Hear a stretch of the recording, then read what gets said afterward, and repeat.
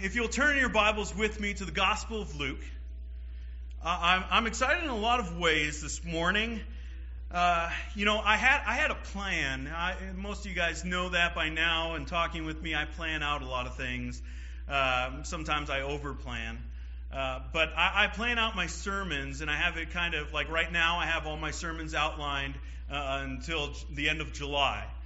So I thought I was going to be preaching on something else this morning. Last week we talked about the false victory of Christ and the expectations that the Israelites, and specifically the people from Bethany, had put on Jesus and said, we're going to crown you king, even though that's not why he came there to Jerusalem. And so they thought it was going to be the victory, but really it was the false victory, because he was doing was coming to die for our sins, but they didn't understand that. So this morning, I thought I was going to preach on the true victory of Christ, and I will in a way, but I was going to preach from Romans, but as I was preparing this week, I felt that it would be better for us to look at the Gospel of Luke, chapter 24. We'll be going through verses 13 through 35, and really looking at the ramifications of the resurrection. Not just about what Jesus did, because he did so much through the resurrection. If you go to our website, I put up a weekly blog, and there I put just 10 uncommon things that were done because of the resurrection of Jesus Christ. But there are so many more. There are hundreds of reasons why Jesus had to die on the cross and then was raised from the dead. The main thing is that we are justified from our sin. That he took our place, as we looked at on Friday, of the substitution that happened for us in our place so that he could die for our sins. That's the major thing that was accomplished. But there are many more. And so if you go onto our website, maybe you'll see a few things that I would have been talking about this morning. But today I wanted to look at the ramifications. I won't ask you right now, but I'll just ask you to maybe answer the question in your heart. Do you believe in the resurrection of Jesus Christ? You know, we've been talking about it this morning. We said Christ is risen. He is risen indeed. We sang the songs that talked about it. But let me just ask you that, and maybe just answer it in your heart. Do you really believe in the resurrection of Jesus Christ? Well, if you do, there are things that should happen in your life. And if you don't, there are consequences of that. And that's really what I wanted to discuss with us today. And really looking at two disciples and getting a before and after shot. You see those on TV, right? When there's some kind of weight loss treatment or some kind of new facial cream to put on and get the wrinkles away, things like that. And they'll show you a picture of before, and it's the person always looking so depressed, never smiling, right? And they're trying to look as despairing as possible. But they show that picture, and then right after they show, with this product, this is what happens. And it's totally different. It's a transformation. This morning we're going to be looking at a transformation. We're going to be looking at a before and after. These two disciples who, before, they don't believe in the resurrection. And we'll look at what that means for them in their hearts. And then there's after, when they understand the resurrection of Jesus Christ. And there is a total transformation. And I want us to really explore that this morning. So I'll read Luke chapter 24, starting at verses 13. We'll read through 35 together, then we will pray, and then we will study it together. That very day, that's talking about Sunday, on Resurrection Day, that very day, two of them were going to a village named Emmaus. It's about 7 miles from Jerusalem. And they were talking with each other about all these things that had happened. While they were talking and discussing together, Jesus himself drew near and went with them. But their eyes were kept from recognizing him. And he said to them, "What is this conversation that you are holding with each other as you walk?" And they stood still, looking sad. Then one of them, named Cleopas, answered him, "Are you the only visitor to Jerusalem who does not know the things that have happened here in these days?" And he said to them, "What things?"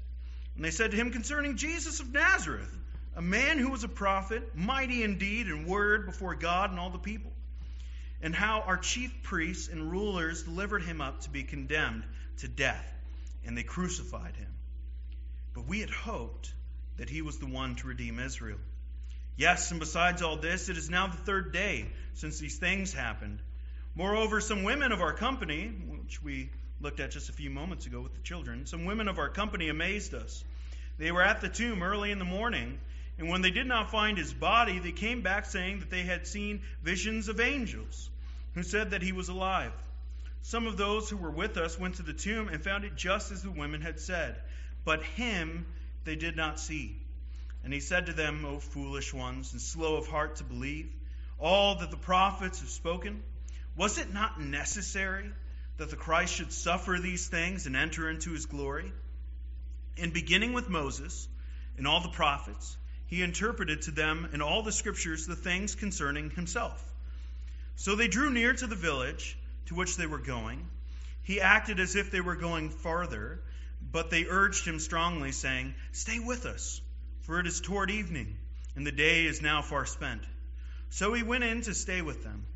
When he was at table with them, he took the bread and blessed it and broke it and gave it to them. And their eyes were opened, and they recognized him, and he vanished from their sight.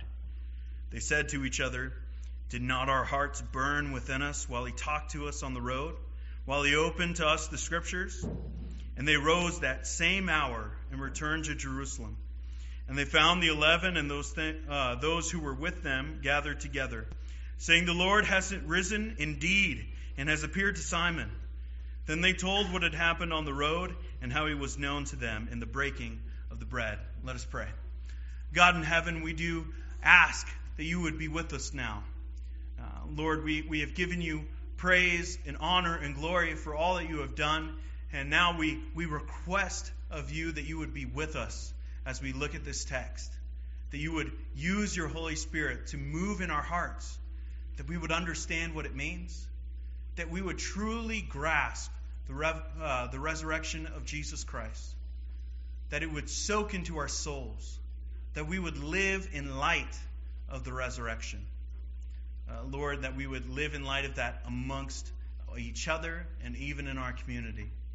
We pray that you would be honored through the things that we discussed this morning, that your text would speak for itself, and that we would learn. I ask this in Jesus' name. Amen. So we have this story, and a lot of us probably know it. When we go through the Gospels, as maybe even in your quiet time with the Lord in the mornings, maybe you go through the Gospels and you've read this, and many people have talked about it. But I want us to really understand what is happening. All right, we have that same day. This is on that Sunday, that Resurrection Sunday. We have these two of them. That's how the Bible puts it. Two of them. Who are they? Well, the them would then be the disciples that he's talking about throughout the rest of the chapter 24. All right, so these are not just random people. These are not people who are unbelievers. Right? These are the people who are following Christ. Not the 12 or 11 at this point, but others who were with them who were following Christ. And so it's two of them, and they were going to a village called Emmaus. They're going home is really what's happening here. So you have two disciples who are leaving Jerusalem. And just even that, it shows you something that is going on in their hearts. These two believers, to a point, have given up. They are not staying with the rest of the disciples. They're going home to Emmaus. We even see later that they invite them in, invite Jesus in, even though they don't know it's him. They invite him in for supper. In other words, this is our place. Come and have some food with us.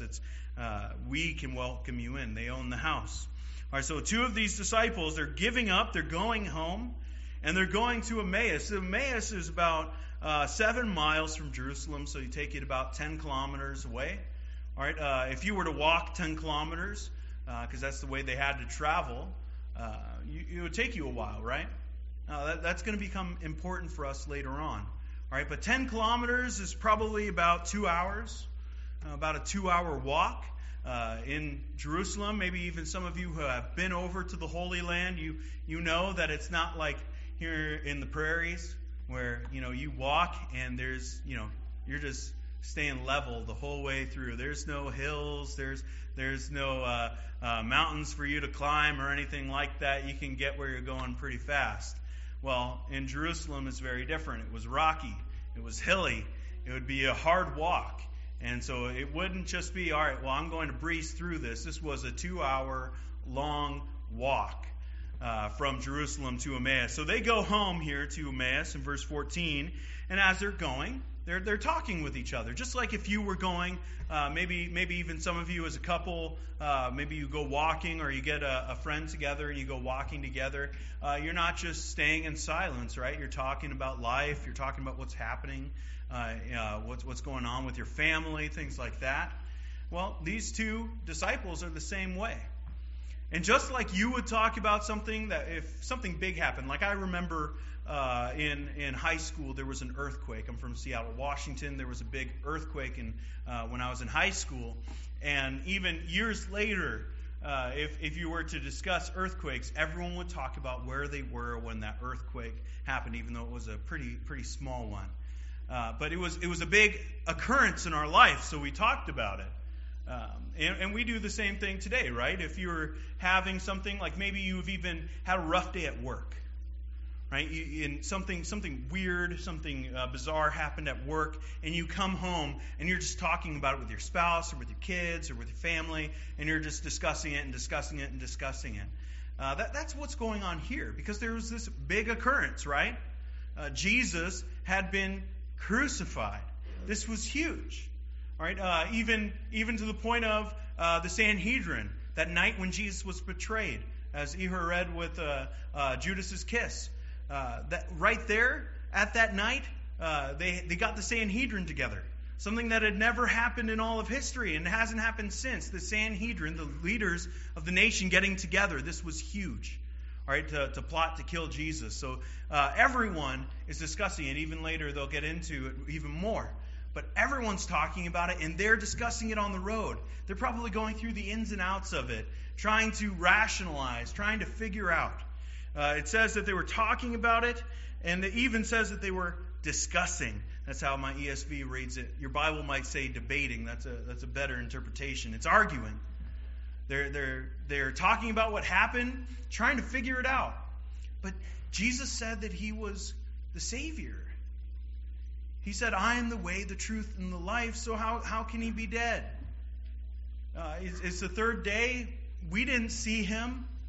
What's going on? And they're talking about it, and they're debating, and they're arguing, trying to get everything worked out, going through Scripture, and trying to piece it all together to figure out what happened here.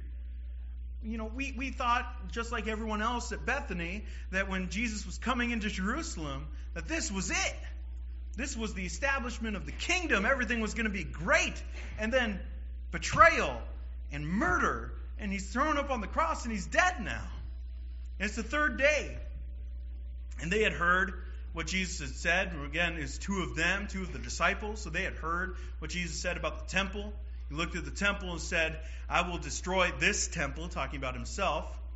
And then the third day it will be rebuilt. So they know that. And he'd even said it many times before. That's why Peter actually says, this will never happen to you. He says, get behind me, Satan. The reason why is because Jesus was talking about how he's going to die, and on the third day he was going to be raised. So they knew that, and they hadn't seen him. And so because of that they did not believe in the resurrection, they were debating and arguing, trying to figure out, is Jesus really who he said he is? Does this make sense with what we know about the Savior in the Scriptures? So they're discussing, they're debating, they're trying to piece it all together. It kind of reminds me, I don't know where you guys were at. I know I'm young, but 9/11, when it happened, I was getting ready for school. I was a freshman in high school, and I was getting ready in the morning, and I saw, I'm just coming down, just getting ready. I'm a high school guy, so I'm running late right? And I had to get my uniform on, so I'm tying my tie. I'm going downstairs, and I look over at the TV, and my mom's got it on. She's just sitting there. She was a teacher at our school for the kindergartners, so she should have been getting ready, but she was just sitting there watching it, and I saw people jump from the building, and that obviously impacted me and everyone. We went to school. It was a tragic thing, and even though we are not close to New York, but to see something like that, we all went to school and we were talking about it. And I'm talking about with my friends. We're trying to figure it out, right? We came with all our wisdom and said it must have been Arafat who did it, because that was the big Palestinian leader who was against the United States at that time. So we were thinking, no, it must be that guy, and that's what we came up with. This is similar to what these guys are doing, these two disciples. They have a limited amount of information, and they're trying to piece it all together with their logic. But they're leaving out the most important part. Again, they do not believe in the resurrection. So they're debating, they're arguing, and then something amazing happens. Jesus shows up. Verse 15, while they were talking and discussing together, Jesus himself drew near and went with them. So, right when these disciples need the Savior the most, it's a very important thing for us as Christians, that right when they need Jesus most, that's when he pops up. That's when he starts walking with them. But they don't see him. Jesus is going to be teaching them something, and so he somehow miraculously keeps himself hidden from them. So I don't know what that means, if he looked different in their eyes or what, but they just did not recognize Jesus. And so they're walking together, and so Jesus then asks them, verse 17, he said to them, what is this conversation that you were holding with each other as you walk? What are you guys talking about? Here's this fellow traveler. He's going with them, and he's wanting to get in on the conversation. All right, what are you guys talking about? And they stood still, looking sad. This is the effect that they have. What are you talking about? They stop right in their tracks. They have a purpose, right? They're going home. It's a long walk, but then as they're going, he asks them the question. They just freeze. They stood still. And they look at each other, and your Bible probably says something to the effect of that they looked sad. They're depressed. The idea there is of their whole countenance. It was written all over their face that something tragic has happened to them, and they have lost hope, and they are depressed. Sometimes it happens with us. When you've had a long day, you go home and you look at your spouse, and they could tell, right? It's written on your face. Something is off here. Something is wrong. And that's what these two disciples are feeling. They're depressed. They're sad. They don't believe in the resurrection. They think that they've been probably taken advantage of with their beliefs, right? Because Jesus isn't there, at least in their mind. But that's when Jesus shows up, and even though it's hidden to them, he sees that they're depressed. And this is on the back of your bulletins here. Number 1, without the resurrection, disciples are doubtful and depressed. These two ideas is really what I want us to discuss and look at with these two individuals. There's doubt.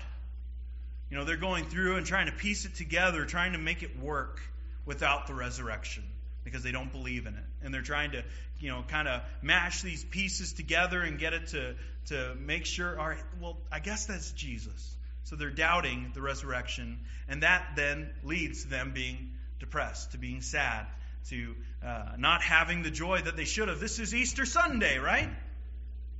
Usually when we're looking at texts for Easter, we go through and we see people just over the moon excited, right? Boom, an angel shows up and Mary Magdalene is praising the Lord, right? Peter comes to the tomb, sees that it's empty. He's running and he's outpacing everybody, and he's super excited. Joy, joy, joy, joy. But here, when they don't know, when they don't believe, when they don't have confidence in the resurrection, there is doubt and depression. And that's true in life. That's true with your Christian walk. Maybe it's the resurrection, or maybe it's something else. Doubt always leads to depression.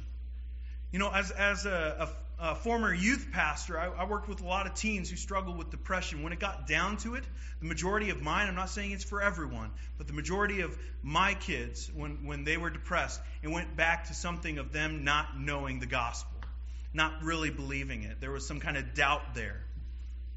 And doubt always leads to depression. That's number 2 on your bulletins. So this is where that before picture is. These 2 disciples on the road to Emmaus, before they really understand the resurrection, this is the picture of them, of being doubtful, of being depressed, of giving up hope that they're going home. They're not continuing in ministry. They're going home. They're all done.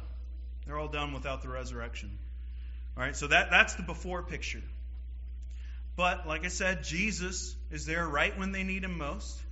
And as they start to explain to him what they're talking about, what they're feeling, all right, Jesus then corrects them. All right, we see in verse 19, then he said to them, "What things?" And they said of him concerning Jesus of Nazareth, a man who was a prophet, mighty indeed, word before God and all the people.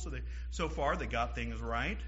All right, and how chief priests and rulers delivered him up to be condemned to death and crucified him. Again, so far, they're correct.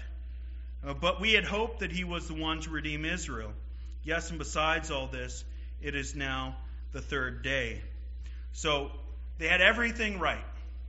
You know, yes, he was a prophet. It's true. You know, he's not only a prophet, but he was a prophet. He was doing miracles. They were following him. And we had hoped. We had hoped that he was the one to redeem Israel.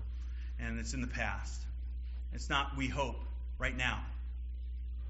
You know, a lot of times when we look at the Bible, we look at the word hope, and it has a different meaning than today. We kind of use it as a maybe. You know, I hope that later I can have cake, right? Well, that's a maybe. Well, in the Bible, it's an expectation. This is what I believe is going to happen. I hope. It's a certainty. But here, the certainty isn't in the future. It's in the past. I had hoped that he was the one to redeem Israel. So they had lost their hope. With not believing in the resurrection, they were lost. And it's the 3rd day. And even though some women had come by and said that he had risen, they know that. It's not that they're totally out of the loop, right? It's not that they were, bright and early, they just started going home and they weren't around to hear all the stories of the women and even Simon going and seeing. It's just that they didn't believe him. It's as simple as that. They didn't believe the accounts. The women who saw him, even the disciples and Simon, these guys are like Thomas, wanting to see the holes in the hands. But these guys aren't even sticking around to see it. All right? They are that far gone with their hope. All right? That they have lost all hope. They don't believe him. But Jesus then corrects them. So even though they have a lot of things right, they don't have that resurrection right. And so they are doubtful and depressed. All right, in verse 24, some of those who were with us went to the tomb and found it just as the women had said, but him they did not see. And he said to them, this is Jesus talking, "O foolish ones and slow of heart to believe all that the prophets have spoken." Jesus is ticked. All right, he is angry. All right, we don't really see it in our English, but in the Greek, you can really get the emphasis here that he is not happy with these disciples. It's not just that he's kind-hearted, because he is. He shows up with them right when they need him most. He's kind, but he also is showing some tough love here. He says, "Oh, foolish ones and slow of heart to believe." You got the word of God. You've had it for years and years. You can look in the Old Testament. You know the Scriptures. I'm going to rise again, and I have. All right, but they don't get that. All right, verse 26. Was it not necessary that the Christ should suffer these things and enter into his glory. It was necessary for Christ to die. Even Christ says so. It was absolutely necessary for us to be redeemed, for Christ to suffer the pain that he endured and to rise again, so that we can have salvation through him. And he's teaching that. And I just really love this next verse. And beginning with Moses and all the prophets, he interpreted to them in all the scriptures the things concerning himself. Jesus is preaching. He's walking with these two disciples who have lost their way, and he's saying, all right, you guys don't want to read the Bible? Let me show you. And he just starts going through. And really, when you look at it, it's not just that Jesus is preaching a sermon. He's giving them systematic theology, which warms my heart. He's going through and showing them everything concerning himself. He's going through and saying, well, all right, well, here's what Isaiah says about the Savior. Here's what Jeremiah says about the Savior. Ezekiel about the Savior. Look what David says about the Savior. And as they're walking for this 2-hour walk, he is going through and showing them from the Word of God the things concerning himself. He's showing them, this is what you must believe. This is what it means to be a disciple of me. To truly understand and grasp the resurrection, you have to know the Word of God. And so he's going through and he's showing them that God's Word is the cure for doubt. That's number 3 on the back of your bulletin there. That God's Word is the cure for doubt. Yes, we can find different things outside of the Word of God. I was even talking with someone, I forget who, but I was talking about how there were proofs. You know, you could go to the mountains and find fossils of fish up in the mountaintops. Where did that come from? The flood. All right. What about the amount of dust on the moon from the meteors that have hit in it? It only shows that by even what we can gauge today, that the Earth has been around for around the same time that God's Word says it has. There are proofs that we can find outside of Scripture. But when you're really doubting, those things are not inspired. What you really need is the Word of God. When you are at home and you are sitting there and wondering, and if you are a Christian today and have never doubted, I doubt that. All right? It happens. So what do? We go to the Word of God. Jesus shows us by example to lead these two disciples and give them this message of going through the Word of God and showing them everything concerning himself. Verse 28, so they drew near to the village. It's Emmaus, to which they were going. And Jesus is acting, he's kind of probably still continuing to walk. He acted as if they were going, as if he was going farther. All right, so he's showing, I'm going to keep on going. I'm still going on this walk, and they say, no, come on in. And it's important to note here, how do they get him to stay? They urged him, it's nighttime. Stay with us, for it is toward evening, and the day is now far spent. Remember on Friday when we were talking about Barabbas and how he was, the Word of God says that he was a highwayman, a bandit.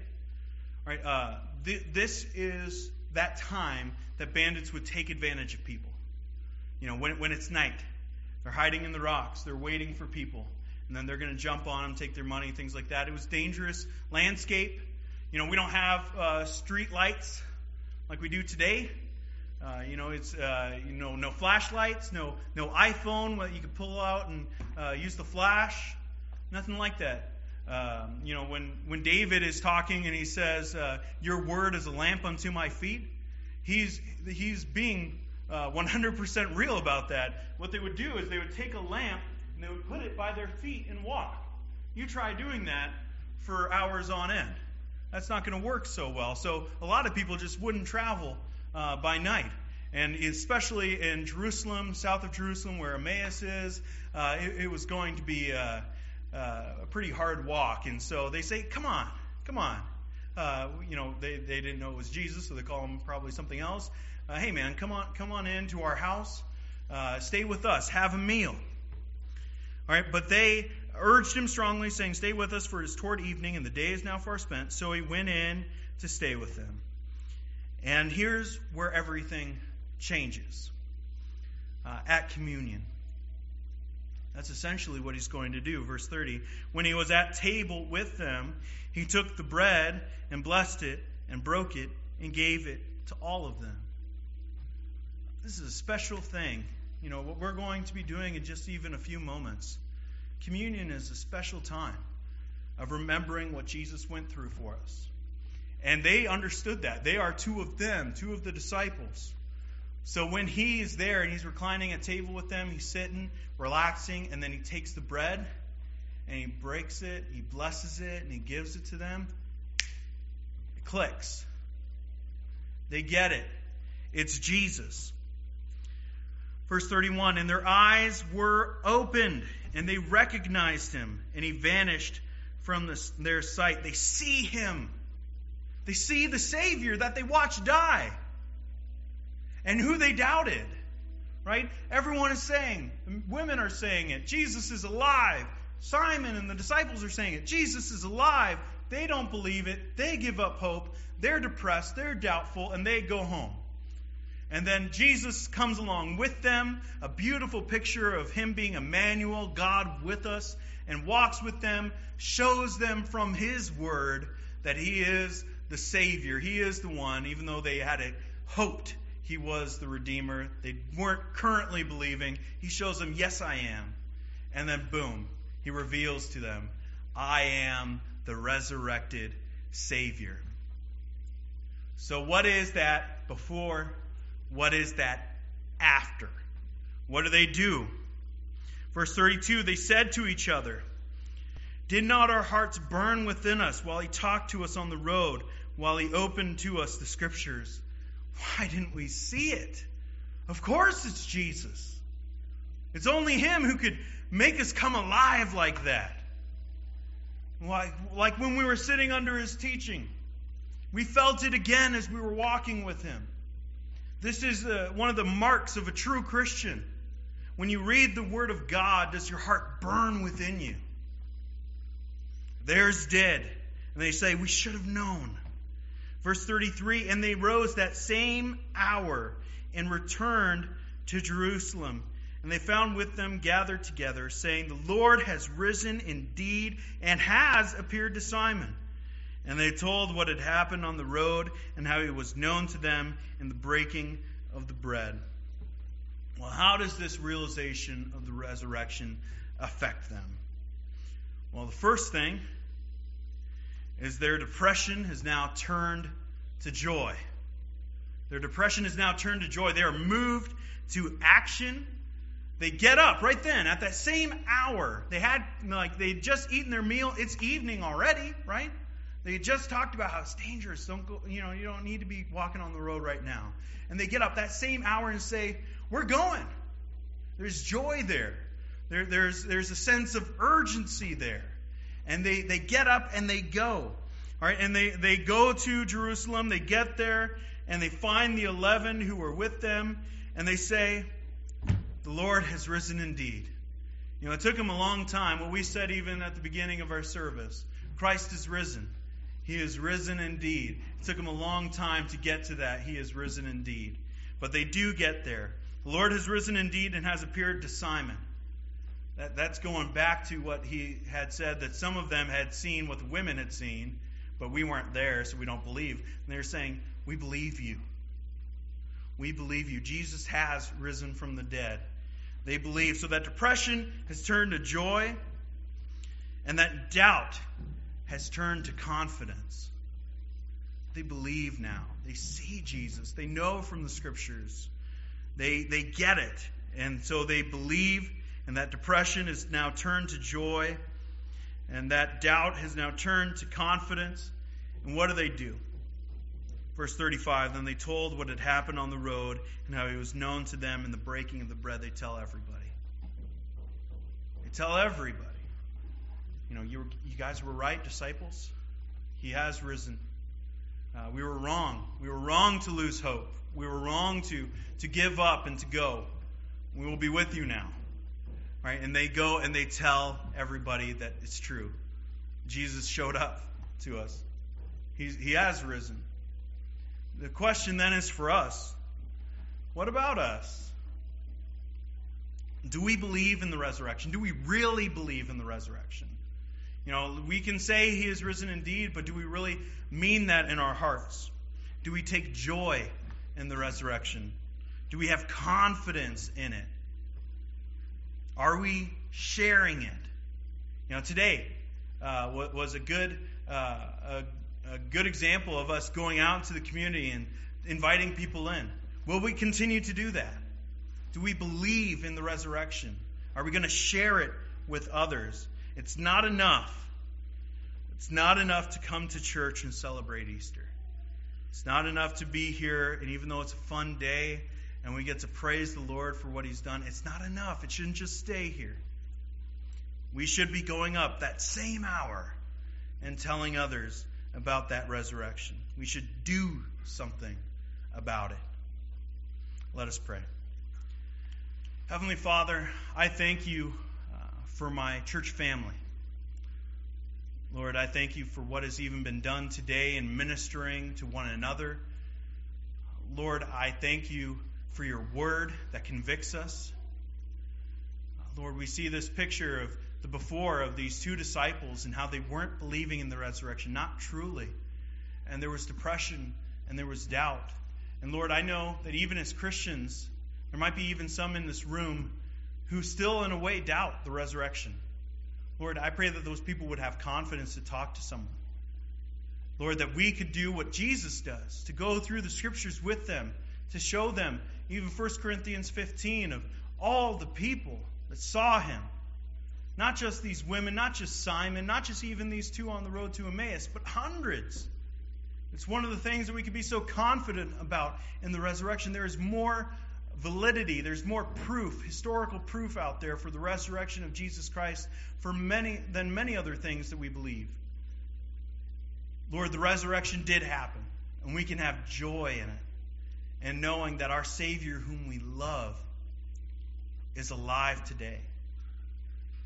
We can have confidence in knowing, as we read from 1 Corinthians 15 this morning, he is the first fruits. We too, Lord, even when we die, we will not truly die. We will be with you forever. We too will be resurrected. Lord, we can share it with others. I pray that we would be bold. Lord, even as we talk to people in our own lives, and even today as we get together with family and celebrate this time of Easter, I pray that we would be bold, that we would talk about how true it is that Christ has risen from the dead and what it means to us. How we don't have to be doubtful, how we don't have to be depressed, how we don't have to suffer, and knowing that Jesus is risen from the dead, it could give us joy and confidence. Lord, I pray that we would live in light of the resurrection. That we would be telling it with others. That we'd be showing it, not just on Easter Sunday, but every day of our lives. That we'd be sharing it with those who we work with our families. That we serve a risen Savior. Lord, I pray that you would even be glorified through the reflections of our hearts even now. That we would serve that Savior lovingly and freely, that our hearts would burn within us as we contemplate and as we read from Scripture the resurrection of Jesus Christ. I ask this in his name. Amen.